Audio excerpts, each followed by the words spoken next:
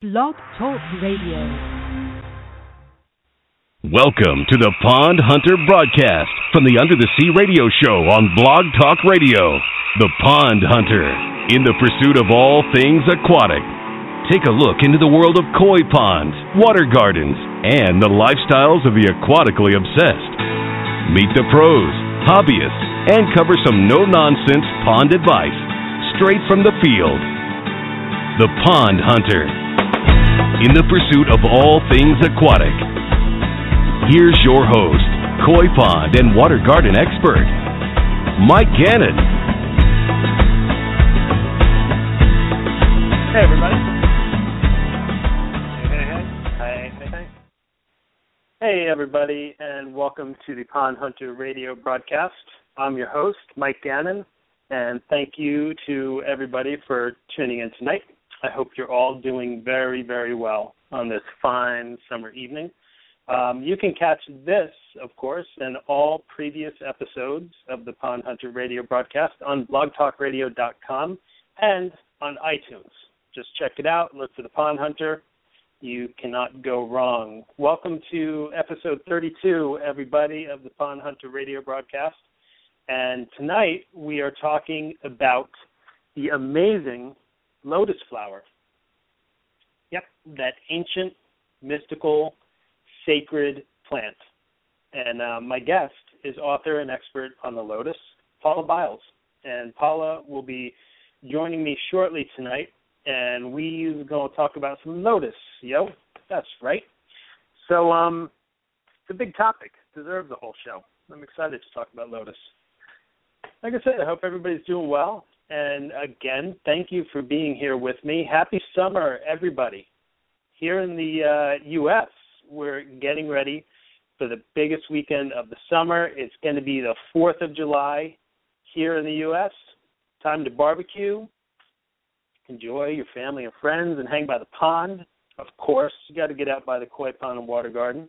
What a great time of year for it. Great time to hang out in your backyard paradise staycation. Who needs to go away when you have a vacation right in your own backyard? Did you know that they don't have 4th of July in other countries? It's crazy. It's like been scientifically proven. Like, I don't know, 4 out of 5 archaeologists. I know a lot of study went into it. But anyway, this summer's been great, man. I've had a lot of time hanging out by my pond, especially late with graduations, Father's Day, just the general summer hanging out pond side. It's been really good. So far, so good this season. And seems that, kind of in July, ponds in the northeast area of the U.S. are when things even start to get a little bit jungly, too, with your ponds. It's like things are really starting to take off. We had a little bit of a slow start in the northeast because of our overall weather conditions. We had a very long winter. A very cold, long winter, kind of a cool spring, but we're into kind of normal summer conditions right now. So it really, the ponds are looking great, but it's kind of a good time of year to schedule a midsummer service for your pond too, for all your pond keepers out there. It's getting really to be that time of year. And you should contact your local pond professional. I'm sure they'd be happy to come out and do a midsummer service for you. If anybody in the listening audience needs a referral, I know a lot of pond professionals, a lot of guys. I can hook you up with certified contractors, real deal. And it's just that time of year. The ponds could use a little bit of service this time of year. My company does midsummer services, full service aquatics, in the last couple weeks of July and early August. And it's a much needed service. It keeps your pond looking good and running great until it's time to winterize it. It kind of gets you through the rest of the summer season. And it's busy. Summer is busy. So if you're not finding you have the time to do it, definitely reach out to your local pond pro. They will get it done for you. So schedule your maintenance pond keepers. Your ponds have been through a lot since spring. Not to mention, I'm sure many of us pond keepers have dealt with a bit of spawning, like myself. And if you have, you know how funky things can get in the pond after a spawning session. Yeah, man. a little funky.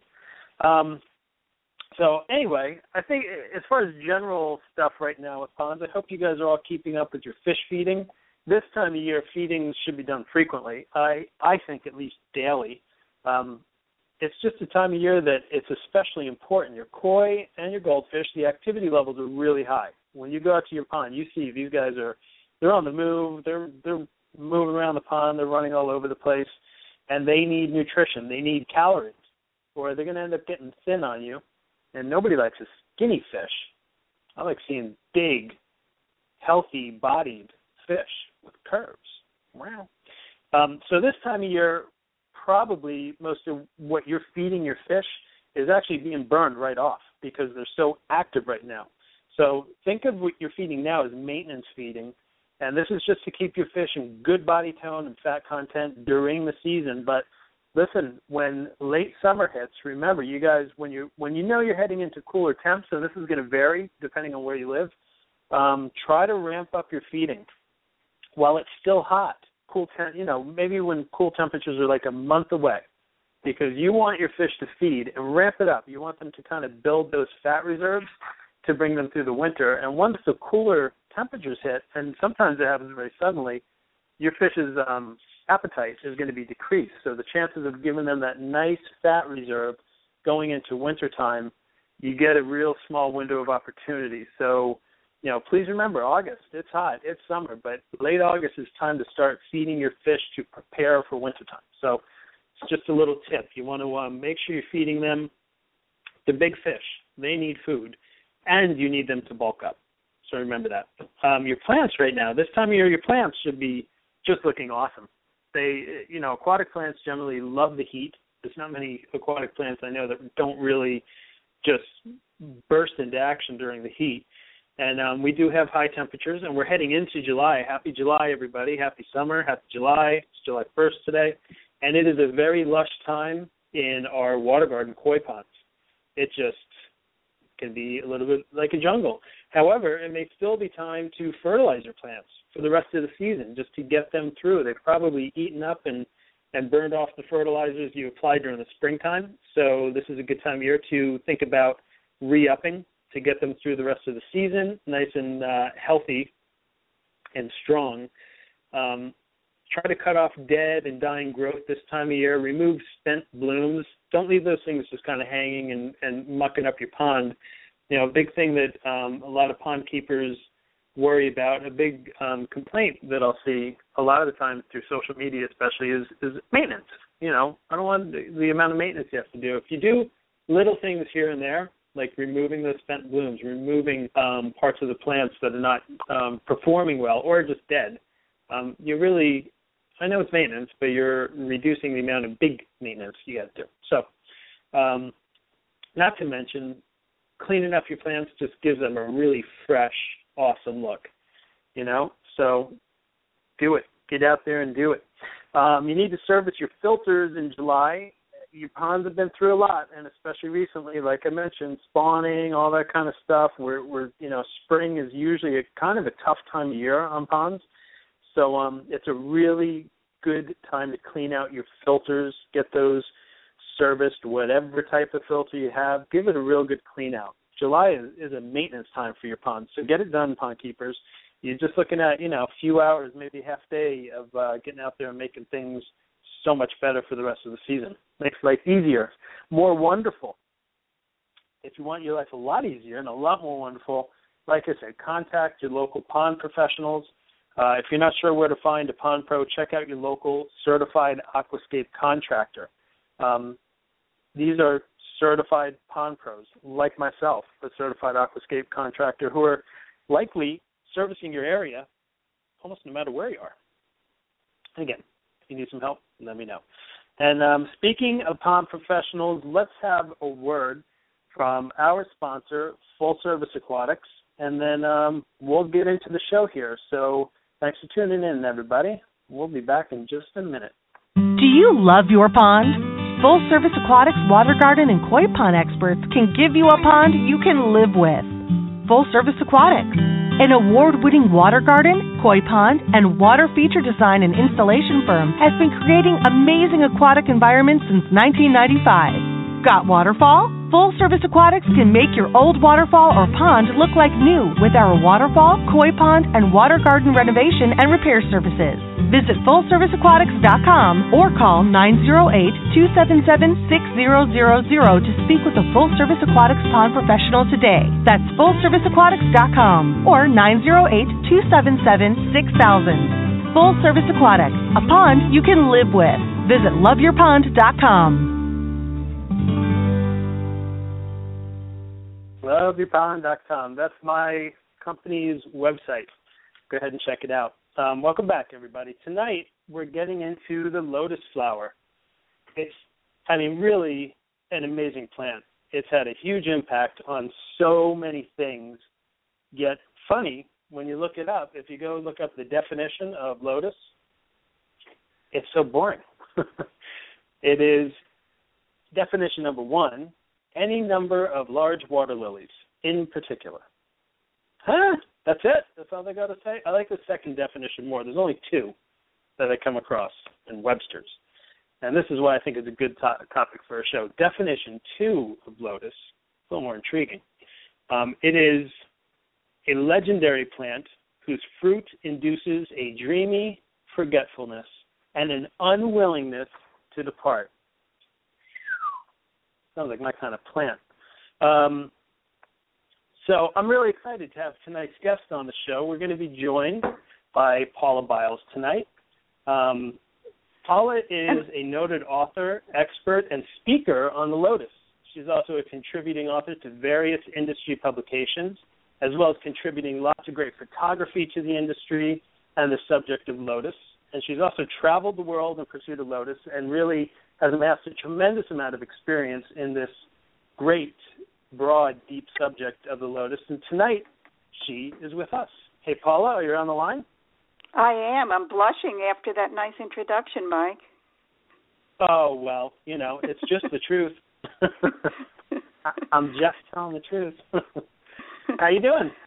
I'm doing great. This is a nice opportunity to talk to folks about lotus and answer questions or show them some of the neat things that they might not know about lotus. We can do all that. We've got plenty of time, and this is a great opportunity, so thank you for that. I'm very happy to have you here. It really is. It's a great opportunity for a great topic, and, we'd love to hear from some people tonight with their questions, comments, or if they just want to call and say hi. How's the weather down there? You're down in Florida, right? I am down here in Florida, just south of Tampa area on the West Coast, and it's hot. It's summer here for sure. The things that Lotus loves, hot, bright sunlight, they're doing great. Oh, yeah. I bet Lotus loves it this time of year in Florida. My sister just moved down to Florida. She's from New Jersey like myself, and she moved to the East Coast at Port St. Lucie because she just didn't want to take the cold anymore. But I bet the hot can be pretty bad down there, too. Yeah, we don't get usually over 100, and I know that you guys get a lot of times where it's like 99, 100, 101. That's not something we get here, and we generally, because we're close to the water, no matter where you are in the state, we do get breezes, which compensates a lot for, hot temperatures. Well, now you're just showing off. Yeah. So I won't tell you what it's like in winter, because then I'll really be showing off. Yeah. No, it does. New Jersey is a state of extremes. I mean, we have extreme winter conditions. We have extreme summer conditions, high temperatures. We can get, well above 100 at times. Humidity is just crazy. But, hey, got to do what you got to do.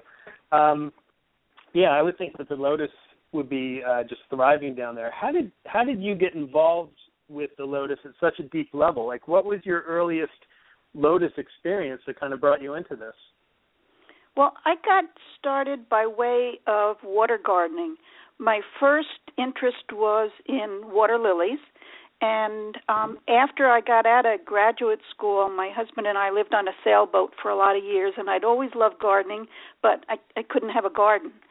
So after we moved back on land, we got a house, and the first thing I did was get a real big container. It was actually a pot that was 24 inches across and 18 inches deep, and I dug a hole, put it in upside down, and that was my first pond, and had a little lily in there, and that got me completely hooked, completely.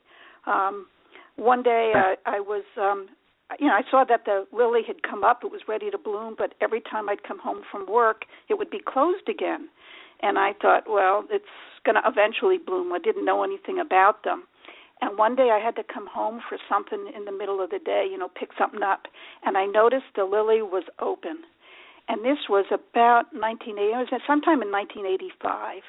And so I reached down to smell it, and the smell was like a blow in the back of my brain, the limbic system or wherever your smell resides. And it took me back 30 years to when I was a kid, grew up on Long Island, and I used to talk like this. And my dad used to take us to this really cool place to get fish for our tropical fish tank. And there was this wonderful smell there. There were big greenhouses, and we would go to one side where there were all of the tanks lined up, and there was this incredible smell, which at the time I didn't know was water lilies. They sold water lilies, and they still do. And that connection was just like it grabbed me. And from then on, I was hooked, so I learned more and more about all kinds of aquatic plants. I really still like lilies, but when I learned about Lotus, and my undergraduate degree was in East Asian art, in literature and history and, things like that, I had a lot of information there about the lotus, and I said, I got a pond, I can grow lotus. So I was off and running to the races. Wow. So just an experience with a lily, a single lily in a little tiny pond, kind of led you to basically a career and going to exotic destinations and even writing books. That's amazing. Yes. Yeah. Actually, a book. My other stuff is smaller stuff. I can only claim Kelly Billing from Maryland Aquatic, and I co-wrote the book. But all my other stuff is little short stuff. Nothing, no more than a single book. Oh, okay. And I also heard that you are also a librarian. Yes, I was. My graduate degree was in library science, and I was a librarian for 20 years. And that's probably why I get anal about learning stuff and finding out about everything. It's sort of in my blood somehow. Yeah. So when I say microfiche, I'm not talking about small koi, right? I know what you're talking about exactly. Okay. Very good. So tell me about your book. That you co-authored with Kelly Billing, who was a guest on this show once. You co-authored the book, The Lotus, Know It and Grow It. Tell me a bit about that book. I was the executive director of the International Water Lily and Water Garden Society for about 5 years. And they had produced this really wonderful little pamphlet that was I think it was about 32 pages, and it was about how to hybridize water lilies, which is it was by Rich Satcher from American Aquatics in New Orleans. And it was a great book, but it was of a very limited, the readership was very limited. And my job was to help come up with a new topic. And I thought, everybody wants to know about Lotus. There isn't anything out there. So I convinced the IWGS, the International Water Lily Society, that we should write a book about Lotus. And they said, oh, that sounds like a good idea. Go find somebody to write it. So I worked, called Kelly, who is, knows about everything aquatic, and she and I had worked together because I was a managing editor for Pond Keeper magazine, which is now Pond Trade magazine, Laura Lee's magazine. Yeah, sure. And one of my favorites. The great magazine. And Kelly said, I'll tell you what, I agree to do it if you'll do it with me. So we wrote the book. And we had very strict parameters. We convinced them to come up from 32 pages to 48, but we could not exceed that page length. And the only way we got through it was there's like almost no white space in the book. It's all dense text. We kept saying, the next one, if we can't fit it in now, we'll put it in Son of Lotus. We kept joking around. Well, that was what kept us sane to keep going. So we printed it. We printed it the first time, sold out right away, and then Kelly and I bought the rights from the IWGS, and we had it reprinted as a paperback, and that sold out, and so it hasn't been in print for about 2 years now. Oh, longer than that. Okay. Probably about 3 years. If anyone wants to get it, someone recently told me that they bought it online from Amazon for $90, and I almost fell over when they told me that. But the Water Lily Society bought the remaining copies that we had, and so they have them, I guess, available. I'm not quite sure how it all works, but they have them someplace. They might be the ones supplying Amazon. I don't know. But right now, you can get copies from Pond Megastore in Ohio. I just checked, and they have copies there. You can go into Pond Megastore, and you can do a search and put in the Lotus, Know It and Grow It, and it'll come up, and it's about $18. Great. Yeah, and I would highly recommend it. I have the book. I've read it. I love it. You guys really did fill up every nook and cranny in that book with information. I mean, it's amazing how deep and broad the subject is. And it's amazing, too, just the influence that Lotus has had on so many cultures and religions for eons. Now, what do you think, why do you think Lotus is so embedded in certain cultures and religions? Well, if you go to the eastern part of the world, to India, and China, Japan, that's embedded in Hinduism and Buddhism. Buddhism actually came in a way from Hinduism. It was a progression. And the Hindus believe that the Buddha was born. When he was born, he took steps. And the first steps that he took, I think it's like the first 7 steps, from each of those steps, a lotus grew.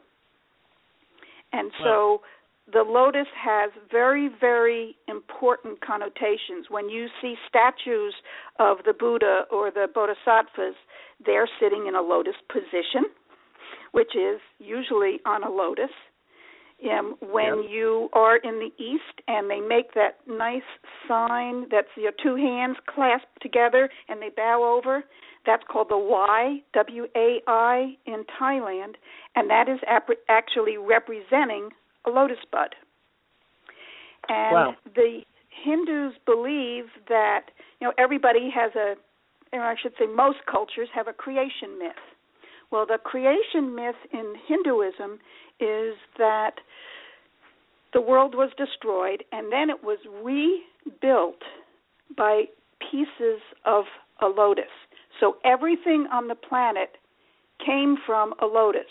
So the lotus is within all of us. And the lotus grows in muddy, under the water crud, and it rises above that to have that beautiful bloom.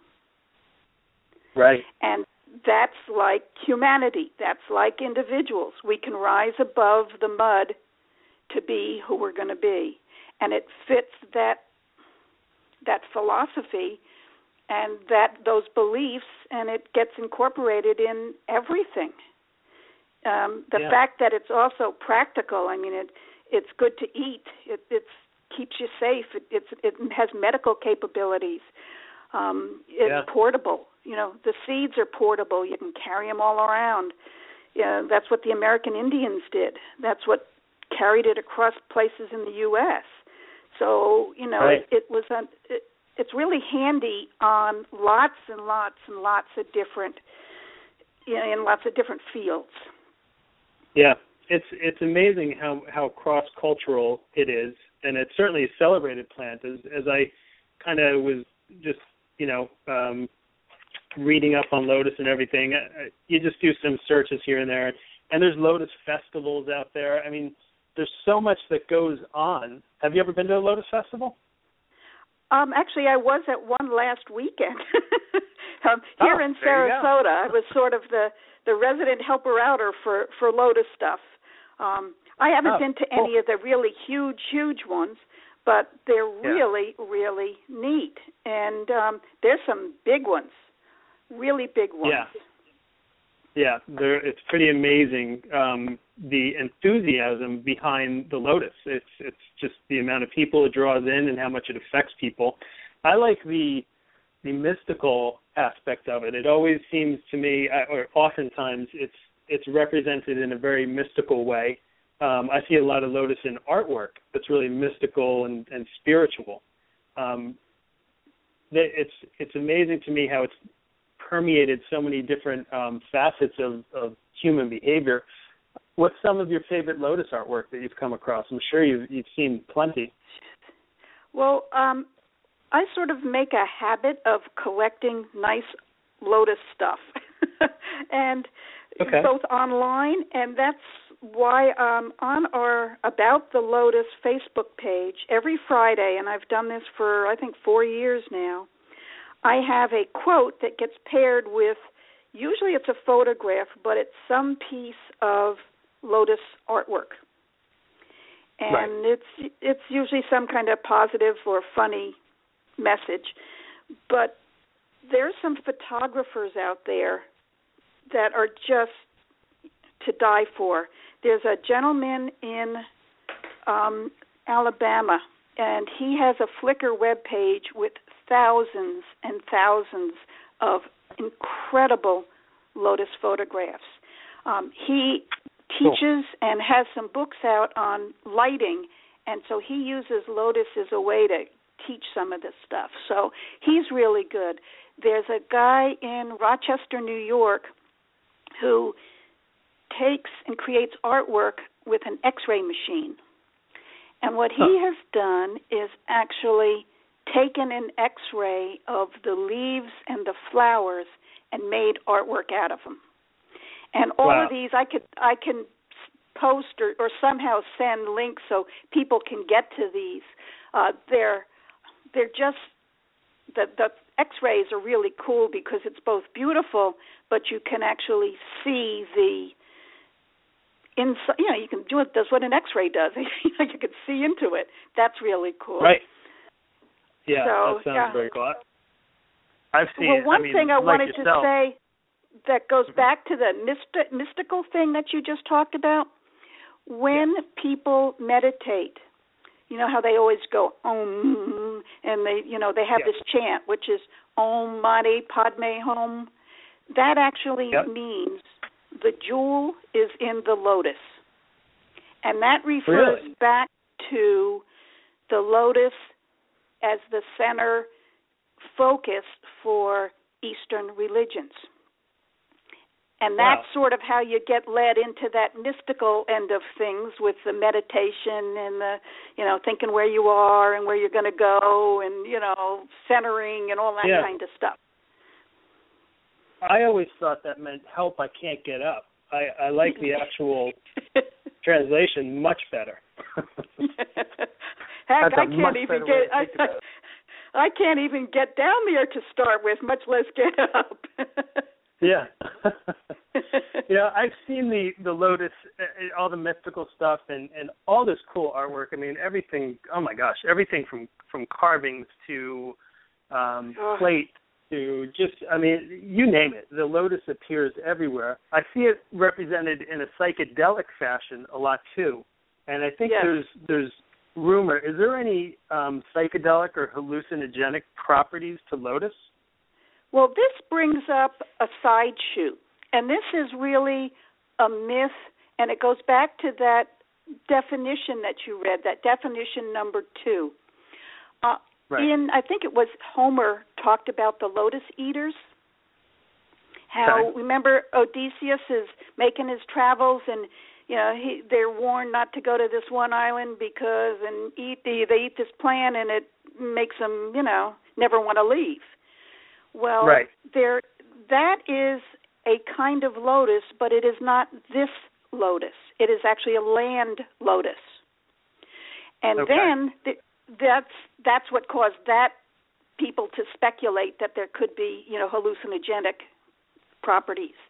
The second path, which also doesn't lead to the lotus, which I guess I should say that the family of lotus is Nelumbo, Nelumbo. And that's distinct from lily. The water lily is Nymphaea. And when people, especially in Asia, talk about water lilies, and when that Webster does talk about lotus, sometimes they're used to refer to each other. And in Egypt, there was what they refer to as the blue lotus. And that has mystical, hallucinogenic, Viagra-like properties. That is not a lotus. Although it's called blue lotus, it's a blue water lily. Okay. So there are two paths that sort of lead to hallucinogenic, special properties kind of things, but they're not Nelumbo. Okay. Doesn't the blue lily, the blue lotus, or actually blue lily, as you're saying, in Egyptian culture, doesn't that have isn't that part of their fable or their tale, their tradition of creation as well? Or do I have that wrong? I don't know about that. I know that it is, the pharaohs were actually buried with blue lily. It's a kind of existing lily. It still grows today. They're buried with those petals. And somebody I believe it was Kew Gardens, did a test on those petals and compared it to this current day lily, found it was the same. And it has several chemicals in it that are accentuated when taken with alcohol, which Egyptians would do. And so it was thought to bring long life, increased sexual abilities, links to other worlds, but I don't know about the creation myth part of it. That part I don't know. So there's lots of pictures. There's lots of pictures of the blue lotus in the carvings, and the Egyptian Book of the Dead have pictures of, they're holding blue lotus. So you can just put in blue lotus or blue lily and Egypt and into a Google search, and you'll see several of them come up. Oh, yeah. Okay. Very interesting. Nice little side shoot on that. But so maybe it's not an outright hallucinogenic, but there is a lot of medicinal purposes to lotus, to Nelumbo, in a lot of cultures. Yes. How is it used medicinally? It's easier to say how is it not used. The leaves and the stem were used. The petals are taken and used in drink, and from anything from female problems to fertility, helping with fertility, to stomach problems. It's very, very, very broad, very broad. Right. The offshoot of that is there are current day researchers looking at compounds found in lotus for treatment of certain cancers and for reducing desire to eat and obesity. This is present day use. So, it doesn't matter which field you pick, physics, math, anything, lotus somehow comes around to being involved somehow. But the medicine, there's just lots and lots and lots of ways. Yeah, even up to today's modern medicine. I love that. So because it's been around for used for thousands of years medicinally. Thousands of years. And it's also a food source. I actually recently, like 2 weeks ago or something like that, I went to an event. It was a very nice outdoor event, and one of the things they were serving there were Lotus chips, kind of like the Lotus potato chips, and they're awesome. They were so good. Yeah. Yeah, I gave a talk someplace.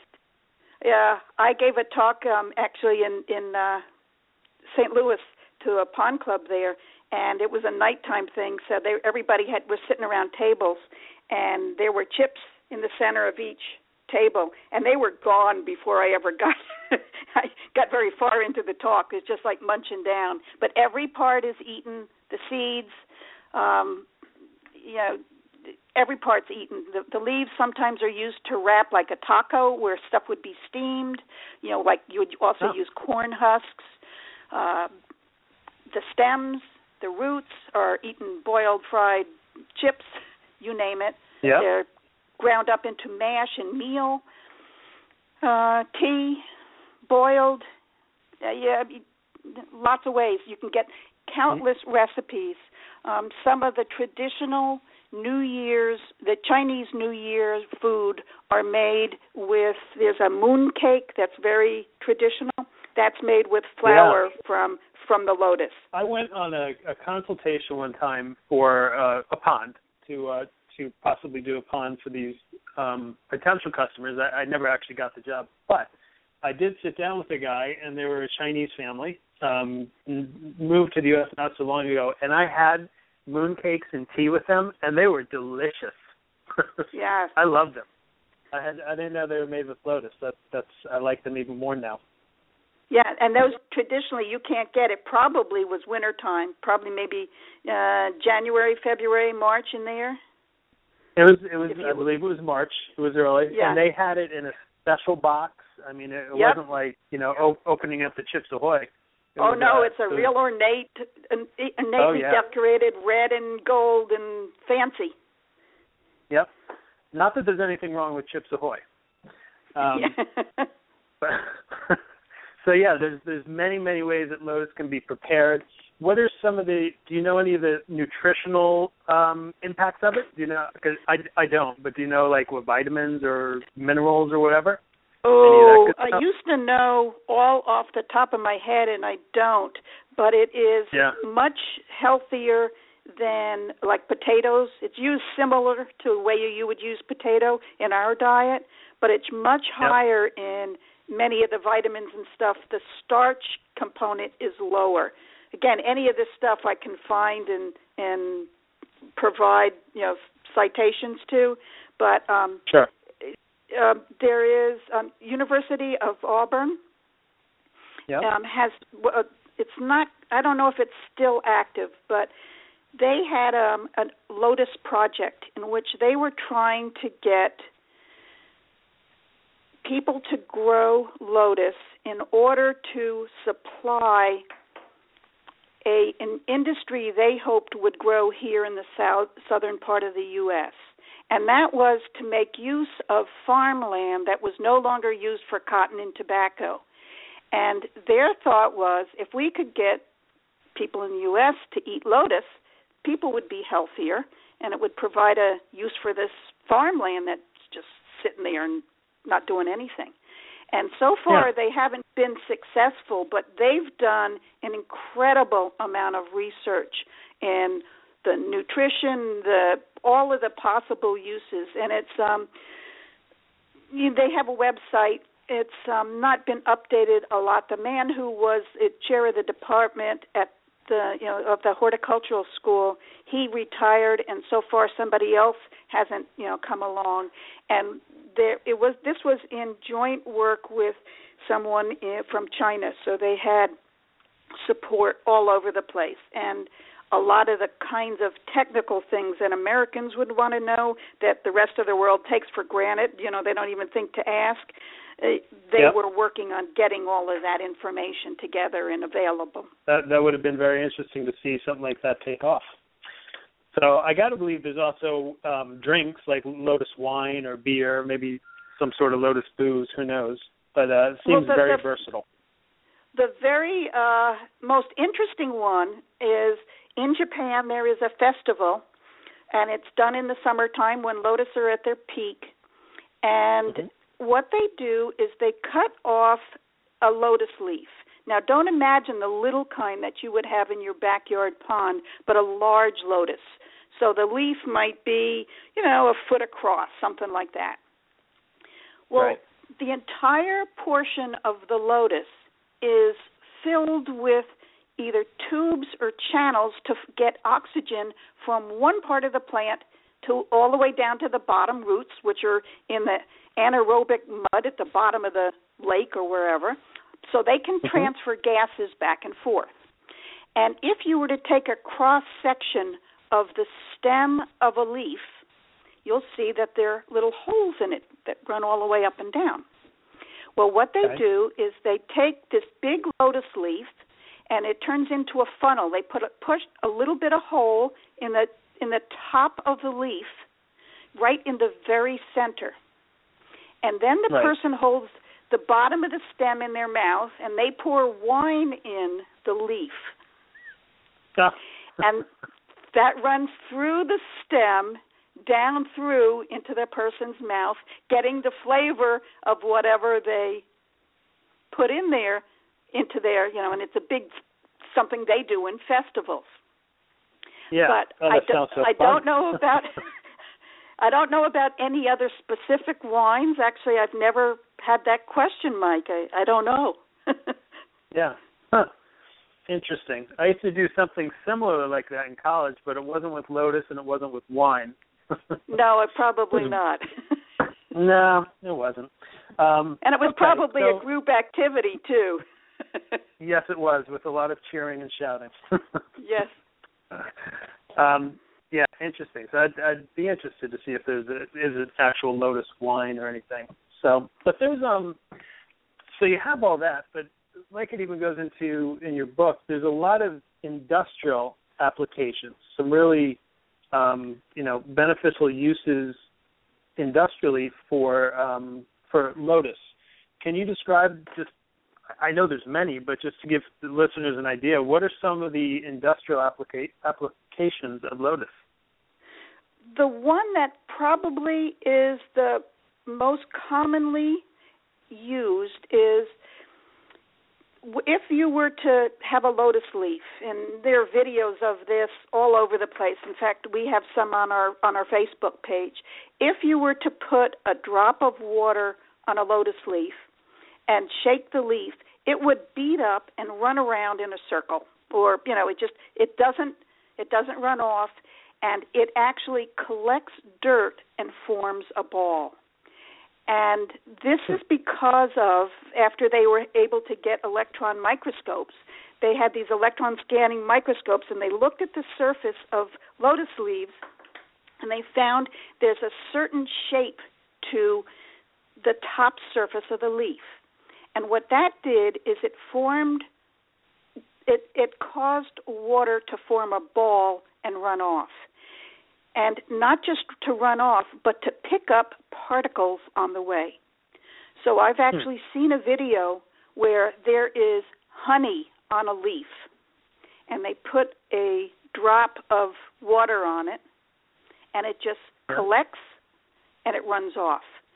So in Germany, some professors actually trademarked the term Lotus effect.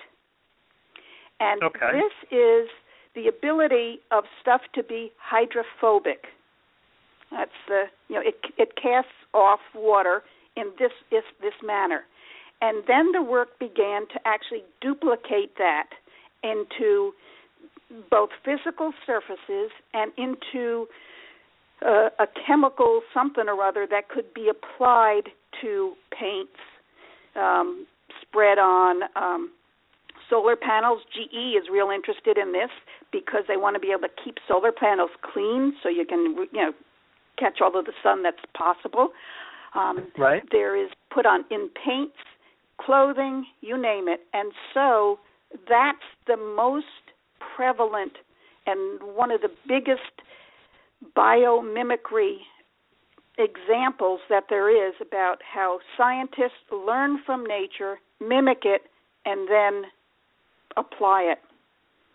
And they're now, that's awesome. I think there is, you can buy at Home Depot, and I can't remember it might be Rust-Oleum or one of those kind of companies, a real common company, sells a 2-part spray. And you mix it, or I don't know if you spray it first or you mix it first. Once you put it on something, they have little videos showing this. Say you put it on a nice white sneaker. You would put it on, you put that shoe in a bucket of muck. You pull it up, and all of the muck just runs right off. Wow. Yeah, that's it's amazing. Really, really cool. And this Lotus effect is being used around the planet. It's really important.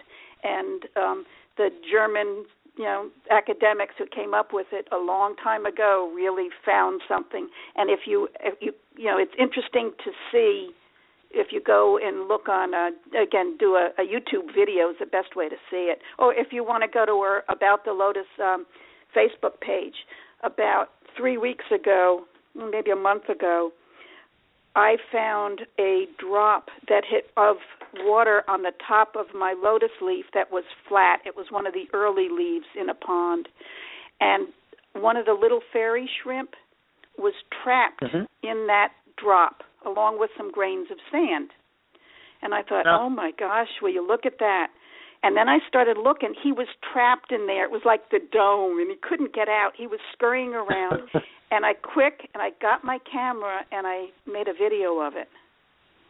Yeah. I mean, you can't make this stuff up. It's absolutely amazing.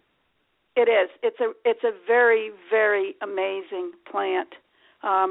Other applications of science in China, obviously there's a lot of interest in lotus, and there was a very rich Chinese farmer who had and grew blooming lotus as a tourist attraction to get people to come visit.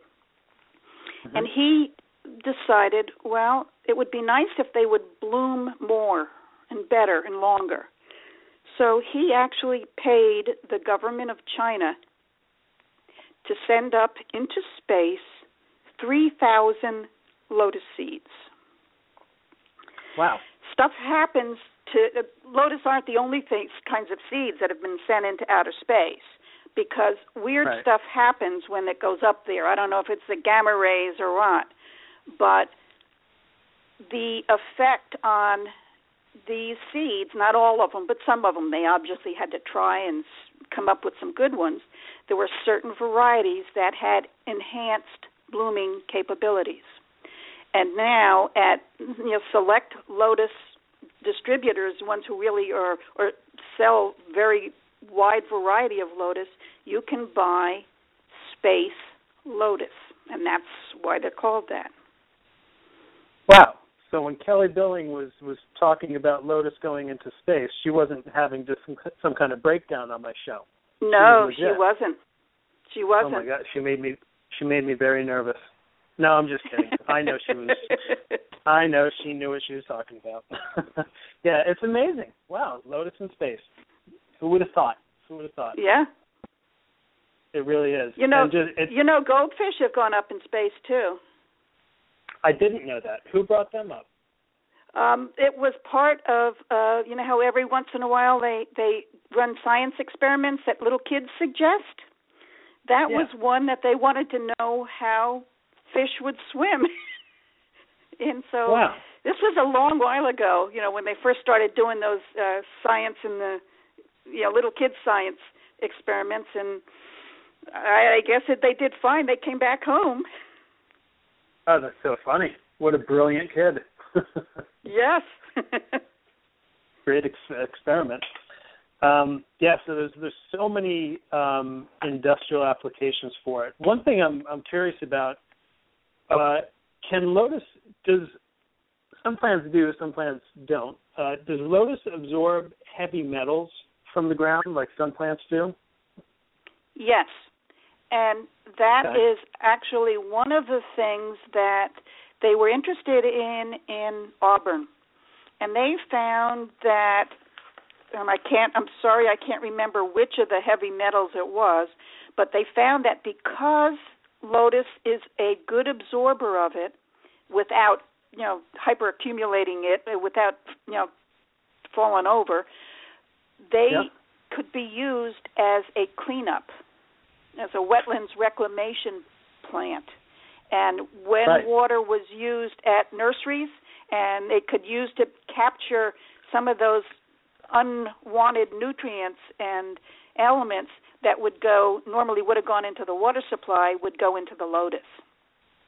Yeah, that's great. That's an amazing property. So it can be used for remediation and to clean up contaminated sites too, I would imagine. Yes. A lot like the way.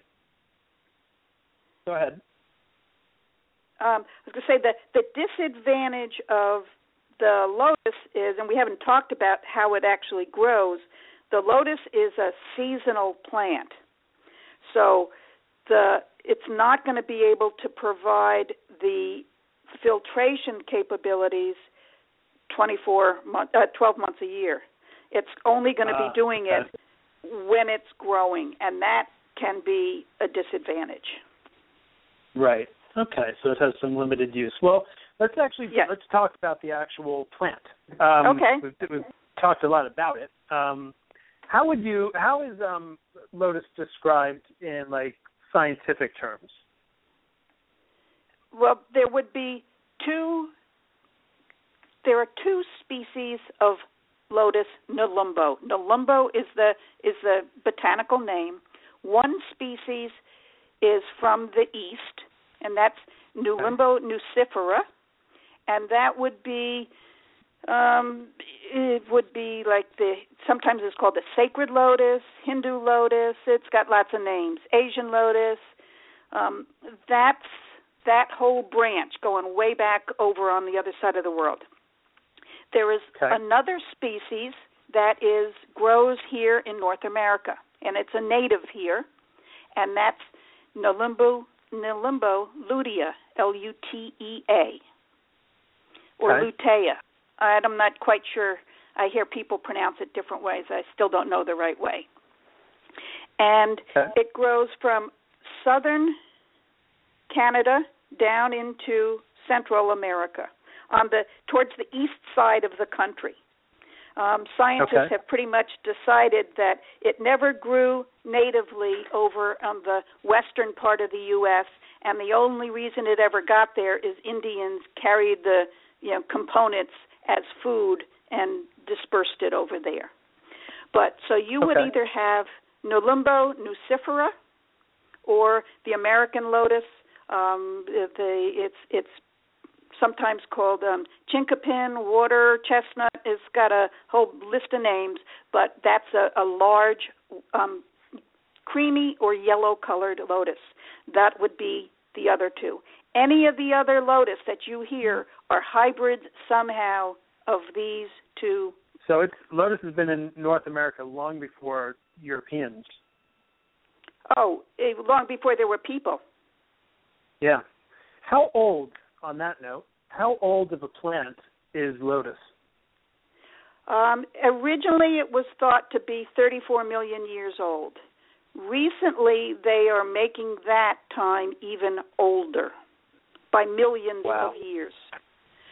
So it probably was around when some dinosaurs were around. Wow. That's an old plant. That's pretty cool. And I know that the water lily, also very ancient plant. Correct. Now, you were talking about the scientific applications for Lotus.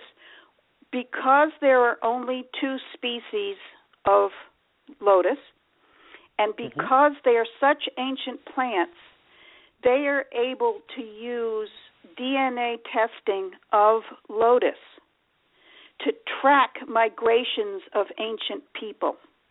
So they can see and compare the lotus grown in Japan and the lotus grown in China and the lotus grown in India and see the parentage of those plants and figure out how did it get there, how would it have gotten there, knowing that originally there was lotus in North America and there was lotus in Asia. And that's a pretty powerful tool. Yeah, that's very interesting. I was not aware of that. And right now, Lotus kind of has a global distribution, right? It's on, I mean, apart from the polar caps, it's on every continent. As far as I know, yes. It grows the furthest north. I know it grows. There's a variety that grows in Russia. So that would, Europe we know, so we'll say yes. The rest, yes, you're right. Hadn't thought about it that way. Yeah, it's pretty cool. It's pretty amazing. What is basically, what's the difference between lotus and water lily? Okay.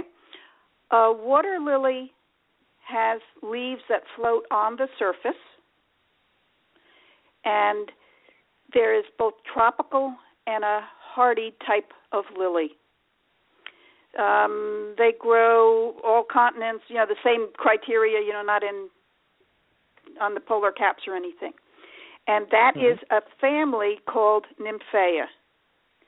The thing they have in common is they both grow in water. And at one point, they were thought to be, like close cousins.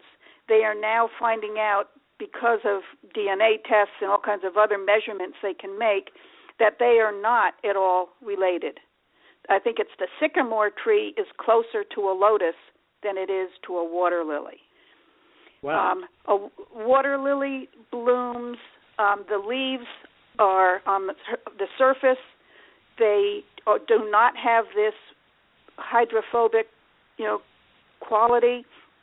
The blooms are completely different. On lotus, the blooms are on a long stalk. Lotus can be up to, like 6 feet tall. We're talking really big. Wow. So they come in different colors. All lotus are seasonal, which means depending, they're just getting going good where you are now in New Jersey. Mine are blooming up a storm here, but in both places, they're going to die back, and there will be nothing except stalks hanging out in the wintertime and seed pods. That's it. It doesn't matter north or south. That's what you're going to get. Lilies can keep going if you have the right climate. Okay. So, but lotus is cold tolerant in the sense that it will come back after a freeze. Correct. As long as the root itself does not freeze solid. Okay. Yeah. I mean, really, they are, I think once you are familiar with aquatic plants, water garden plants, lilies, et cetera, they're really, the difference between lotus and water lily is actually very striking. I can see how some people would kind of want to group them together, but they really are substantially different plants. Both of which are great for our backyard water gardens.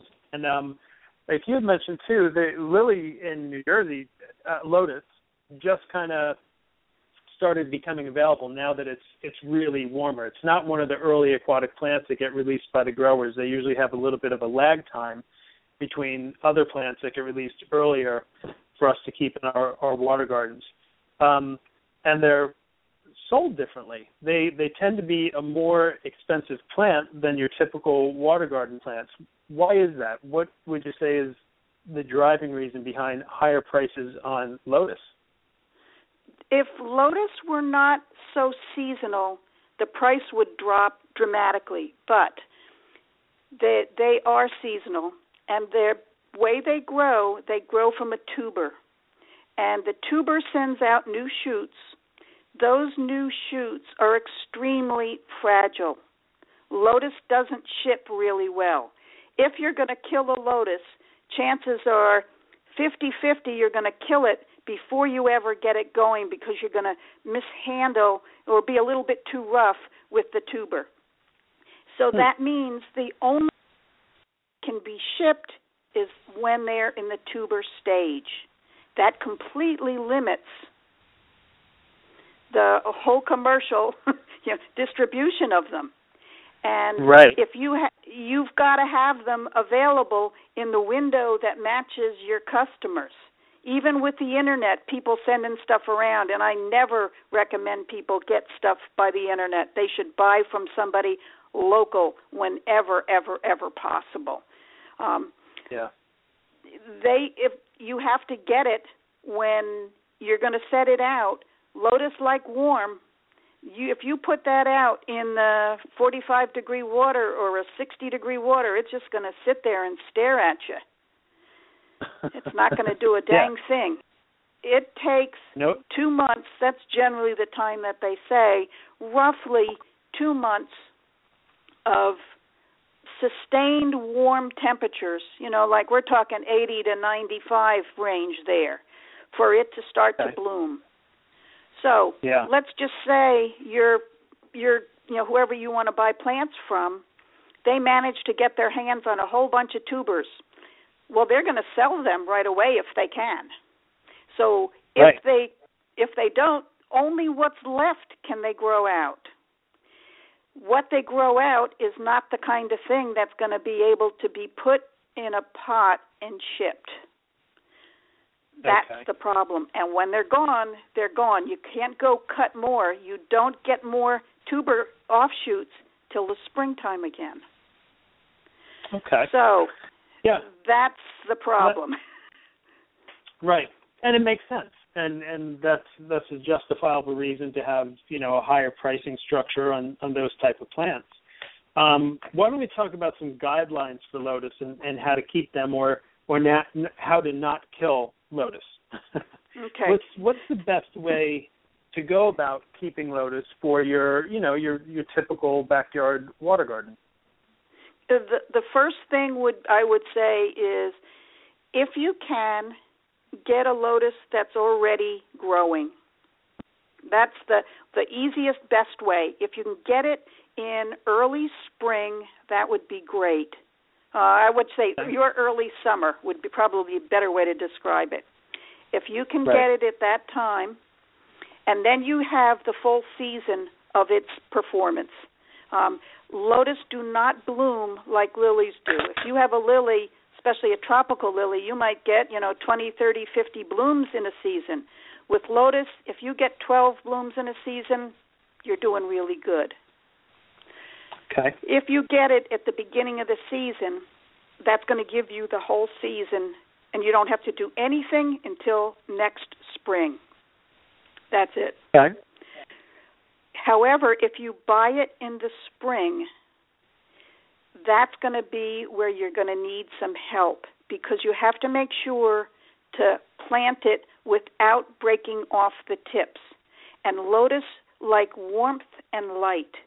So the standard way that you plant them is you put them on top of the soil, just a short, in a pot, a broad pot, rather than a tall, deep pot, and as big a pot as you can possibly manage. And then you anchor that by putting some rocks over the top of it, being very careful not to break off those growing tips. You don't even want to touch them if possible. Okay. And then you keep the water over the top of that very shallow, maybe 6 inches at the most. That's going to let the most light and heat into the plant. Okay. Those would be the ways. Very well in, Pardon? They'll do really well in they'll do very well in even shallower water too. Is that correct? So yes. 6 inches would be a max, but they can even be kept kind of right at water level. When they're growing, they can actually be, as long as their feet are wet, they're doing fine. It's the getting them going that's the hard part. When you're preparing the container, a lot of times with other plants, you'd said some rocks. I use gravel, like usually 3/4 inch grain gravel. I'll cover the crown of the plant and the dirt because I don't want fish to get into it. Can you do the same thing with Lotus? Will they grow right through the gravel, the new growth? They would, but Lotus are really weird. There's a tuber, and that's not really the root. Think of it as the battery. That's the storage device. The roots that come out come from the nodes between those banana-like tubers that they made your Lotus chips out of. So Lotus need very, very, very rich soil.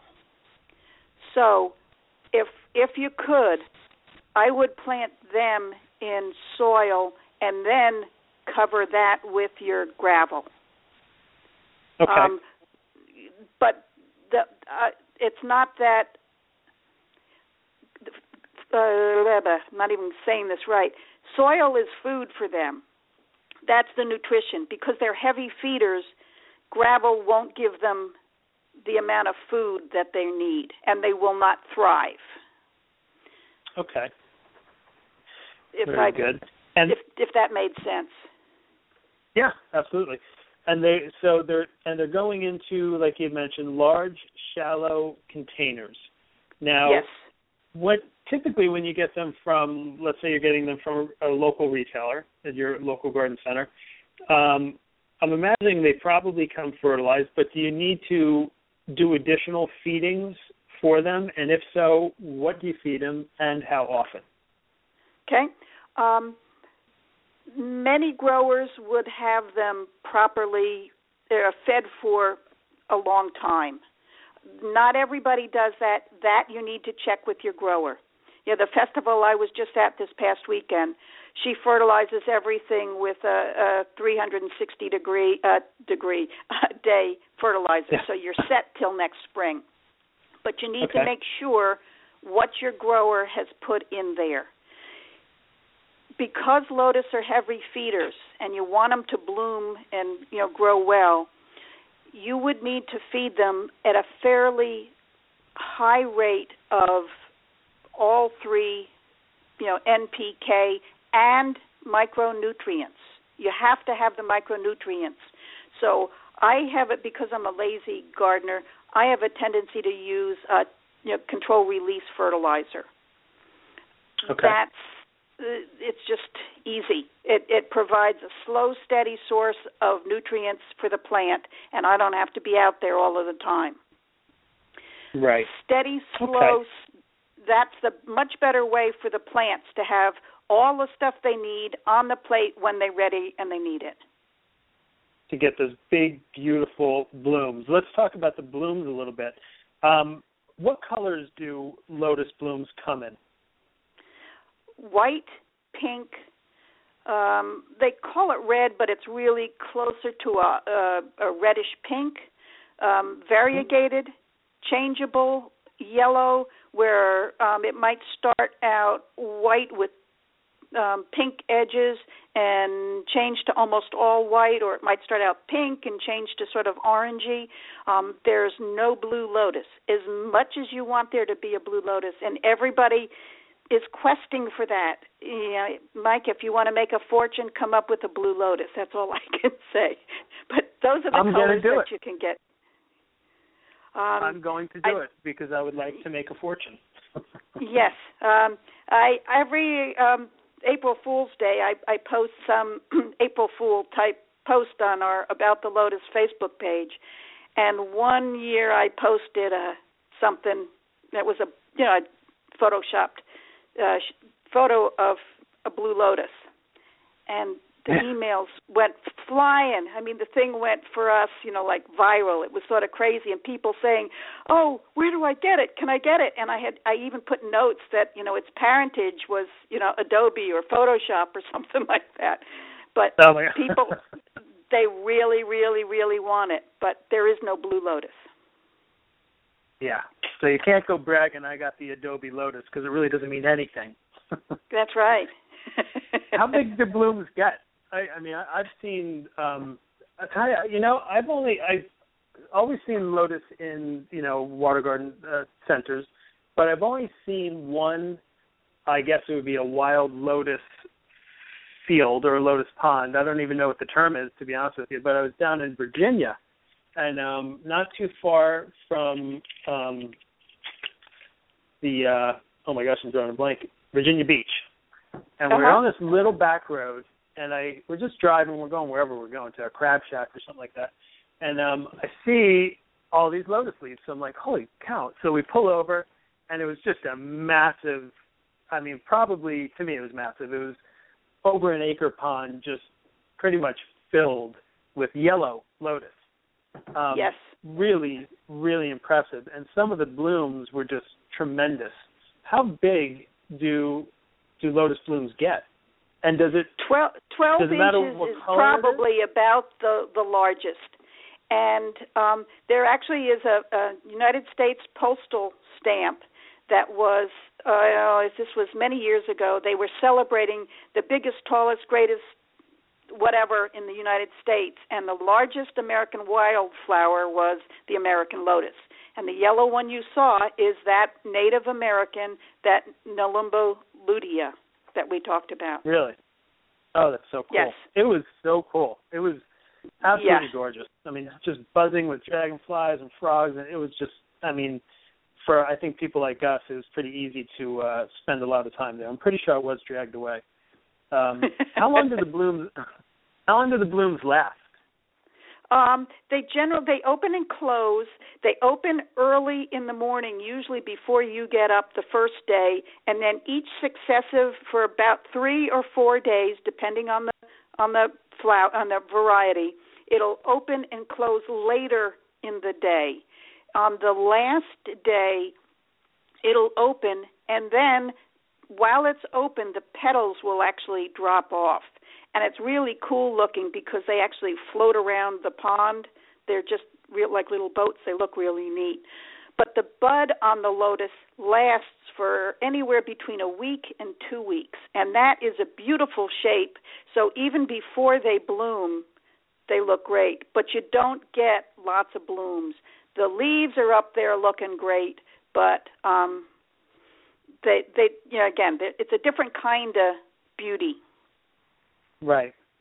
Now, when you're seeing a bud, how long, because I remember seeing, especially at that pond that I was referring to, a lot of buds, obviously. It was in every stage of development. When you see the bud, how long before bud will be open? How long does that usually take about? Yeah, is it like a day away from opening, 2 days? Oh, no. From when it first comes up, it'll only be, like maybe an inch above the soil, and it gradually gets bigger and bigger and bigger. It could be anywhere from a week to 2 weeks before it's actually going to fully open. Now, it could be you saw one closed, the petals closed from the day before, depending on the time of day. Oh, okay. In lilies, sometimes the color of the flower will affect the color of leaves and how they look. Does that hold true for lotus as well? Nah, they're pretty much various shades of green, not lots and lots of difference. There is a little bit of pink that sometimes will show as they're unfurling when they first come up. I haven't grown enough different varieties or bred them. Experts could tell you that. They probably have a finer tuned eye, but basically they look mostly the same. Some have a little more ruffle than the others, but that's about it, not by color. I think the leaves are amazing. It's obviously a feature of the plant and one of the most interesting. In your book, I see a lot of cool pictures of lotus leaves, and one of my favorites is there's a guy on the side of the road with this big lotus leaf. So it's like he could use it as an umbrella. Some people do use them as hats. Yes. But the leaf itself, can you tell me about the texture of it? Because does it have little? It's kind of rough in a way. If you run your finger over it, there's a roughness to it. I would say more rough, like felt or right. It's like a nap rather than rough is probably a better term. Yeah, not terribly rough, but but just not as smooth as a lily leaf. No, it's not shiny smooth at all. It's, How big do the leaves get? On a big variety, you can get a leaf probably close to 2.5 feet, 2 feet across, let's say. That's just really tremendous. big. Yeah. Yeah, that's a tremendous leaf. That really is. That's so cool. Are there micro varieties or dwarf varieties of lotus? There are bowl varieties and teacup varieties. Yes. Teacup. Chinese have bred all kinds of very, very small varieties. And I have very small ponds, and if you go to our, I keep talking about it, but that's where all of the photos are posted, our About the Lotus Facebook page. You will see lots of photos. There are some actually up there now. I grow what would be either considered small or medium size, and I grow them in patio containers because I only have one small pond, and I can't fit everything in there. And a lot of people who don't have ponds can still grow lotus in containers. Drop-dead gorgeous containers. And there are lots of varieties that do that. They have the same, criteria. You need to treat them the same way, feed them the same way. The only difference is because lotus are heavy feeders and they have a high metabolism, during summertime when they're growing in a pot with only about 4 inches of water, they're breathing out all of the humidity and all that water. So you have to keep it filled. If it's in a pond, your pond's being filled and it takes care of that. But that would be an added maintenance item if you have them in a container. It's well worth it. And again, you can see lots of photos of. I always have container lotus growing in my garden. Okay. Does a lotus provide a home to any sort of animals or any critters that live within lotus? Yeah. In that pond that you saw, that big giant one, you will see lots and lots of fish.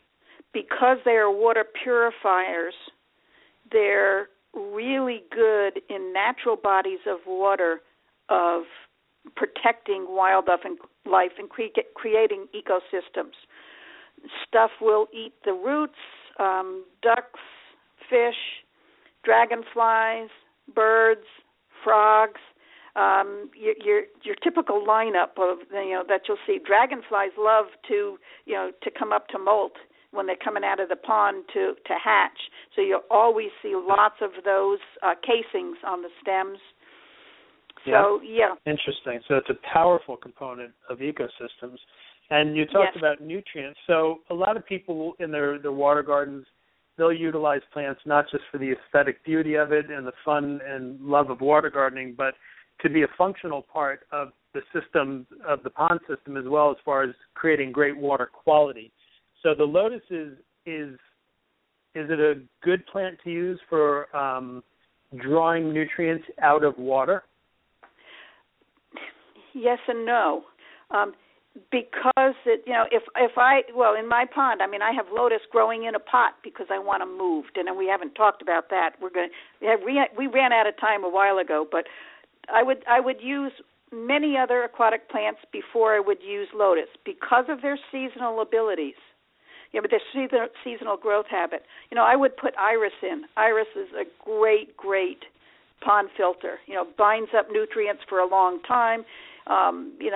Is always green. Yeah, I would use iris. Lotus, while it does absorb all kinds of stuff, it's not growing parts of the year. Right. So let me because we're running. I'll go as long as you want. I'll go as. Yeah, we're good. Nobody's going to kick us off. So what would be just some winter care? What if somebody doesn't want to, let's say it is in a container, is this something, what do you do during the winter if somebody's up in the Northeast or colder zones? You would take that container and put them in your garage, or basement, or if you have a pond, you could just sink it in the bottom of the pond. You're basically keeping it, in a hibernation. What it's doing is it's converting root mass in the bottom of the pot that's wound around in a circle in that pot from sugars into starches, and that's what it will use in the spring to start growing again. Yeah, cool. Yeah, what an amazing plant. I mean, it's so versatile. You find it everywhere. We find it in our own backyards these days. They seem to be a pretty low-maintenance plant, easy to take care of, with some really high return on aesthetic beauty and just all the other uses. Is there anything else you want to add to the discussion about water lotus? The only thing I would say is because they are different, people have to get used to sort of a different kind of growing them. They're one of these plants that they're picky to get going, and you sort of have to get into the vibe, the gestalt of lotus. But once you do, they're great. They're just easy, and they're carefree, and they look like $1 million. Yeah, they really do. And who knows? It may inspire somebody to travel the world like yourself in search of, in pursuit of lotus and write books, and who knows. But thank you very much for coming on tonight and sharing your expertise with me and the listeners. And you have a website, too, that listeners can visit called aboutthelotus.com. Correct. Tell me a little bit about the website. Well, the website we created when we had the books to sell. We don't really keep it up, and especially because we just post several times a week, 3 times a week, to our Facebook page. So if I were to send somebody back to look for information, I would send them to the Facebook page.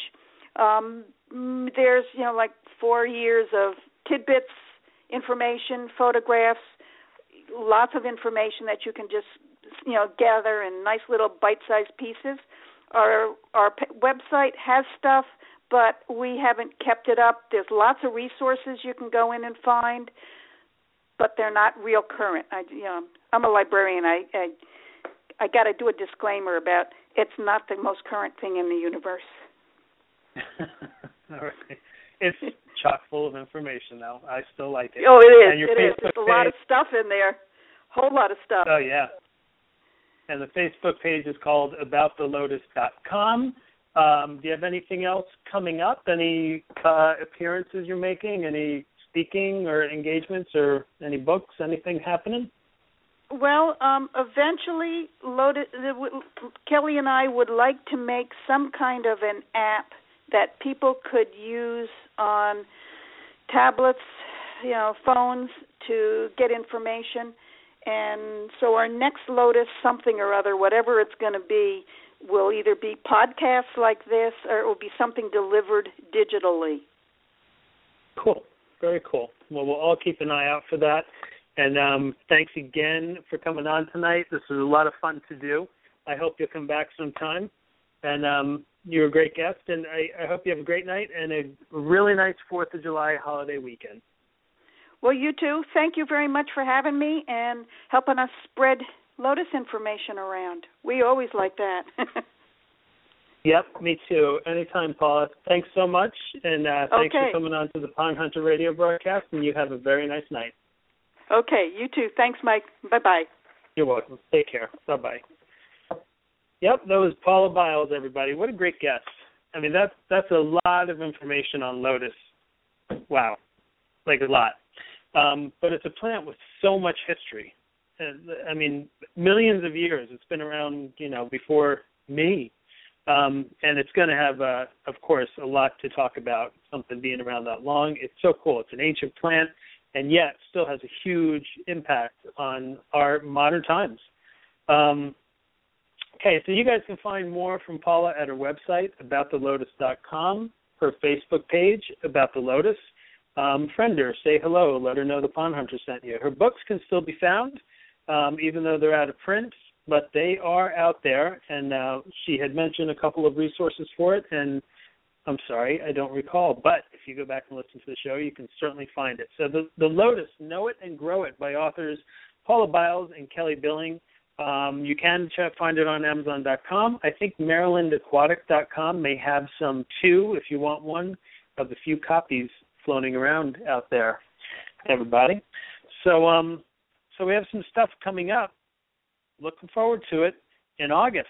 going to be a busy month. Pandemonium by Aquascape is happening August 5th through 8th out in St. Charles, Illinois. This is the premier professional water garden event out there. I go to it every year. I'm going this year. I can't wait to go and see old friends, make new friends, and learn an awful lot and network out there. So pond professionals, hopefully you signed up for Pandemonium, August 5th through 8th. It's going to be at the Q Center in St. Charles, Illinois. If you want to learn more about it, go to aquascapeinc.com/Pandemonium. The IWGS Symposium, the International Water Garden Society Symposium, is happening in Kansas this year. I think it was in Denver last year. They always find these great locations to have their symposium. I've never been to one. I would love to go to one of these days. I was going to. And this is going to be out in Lawrence, Kansas at Water's Edge, August 13th through 15th. To learn more, visit www.iwgs.org. And what else do we have going? Homes, Farm, Pond, and Pet Trade Show. That's August 26th through 27th at Bear Creek Mountain Resort in Macungie, Pennsylvania. I'll say that again, Macungie, Pennsylvania. If you want to learn more, go to homesfarm.com to find out more about that event. So some cool stuff. And totally unrelated, Grateful Dead are on tour for their Fare Thee Well tour. They're going to be out at Soldier Field in Chicago, July 3rd, 4th, and 5th. I wish I was making it, and good luck to all those guys. So Grateful Dead, people, go check them out. Thanks for tuning in, everybody. I'm your host, Mike Gannon. I will catch you guys next time on the Pond Hunter Radio broadcast. You can find me on Facebook, Twitter, YouTube, Blog Talk Radio, Periscope. Anybody out there periscoping? Hope you are. If you are, friend me. Reach on out. And you can find the this and the archived shows on iTunes/The Pond Hunter, in the pursuit of all things aquatic. So, you know what I like to say? Keep it pondy. That's what I like to say. So be safe, everybody. Be healthy. Have a great 4th of July holiday, and no matter where you live. And take care, everybody. We will see you next time on the Pond Hunter Radio broadcast. You have been listening to the Pond Hunter Radio broadcast on Blog Talk Radio with your host, Mike Gannon, the Pond Hunter. In the pursuit of all things aquatic, broadcasting Wednesday nights on Blog Talk Radio. The Pond Hunter, keeping it pondy for the aquatically obsessed. Take care, everybody.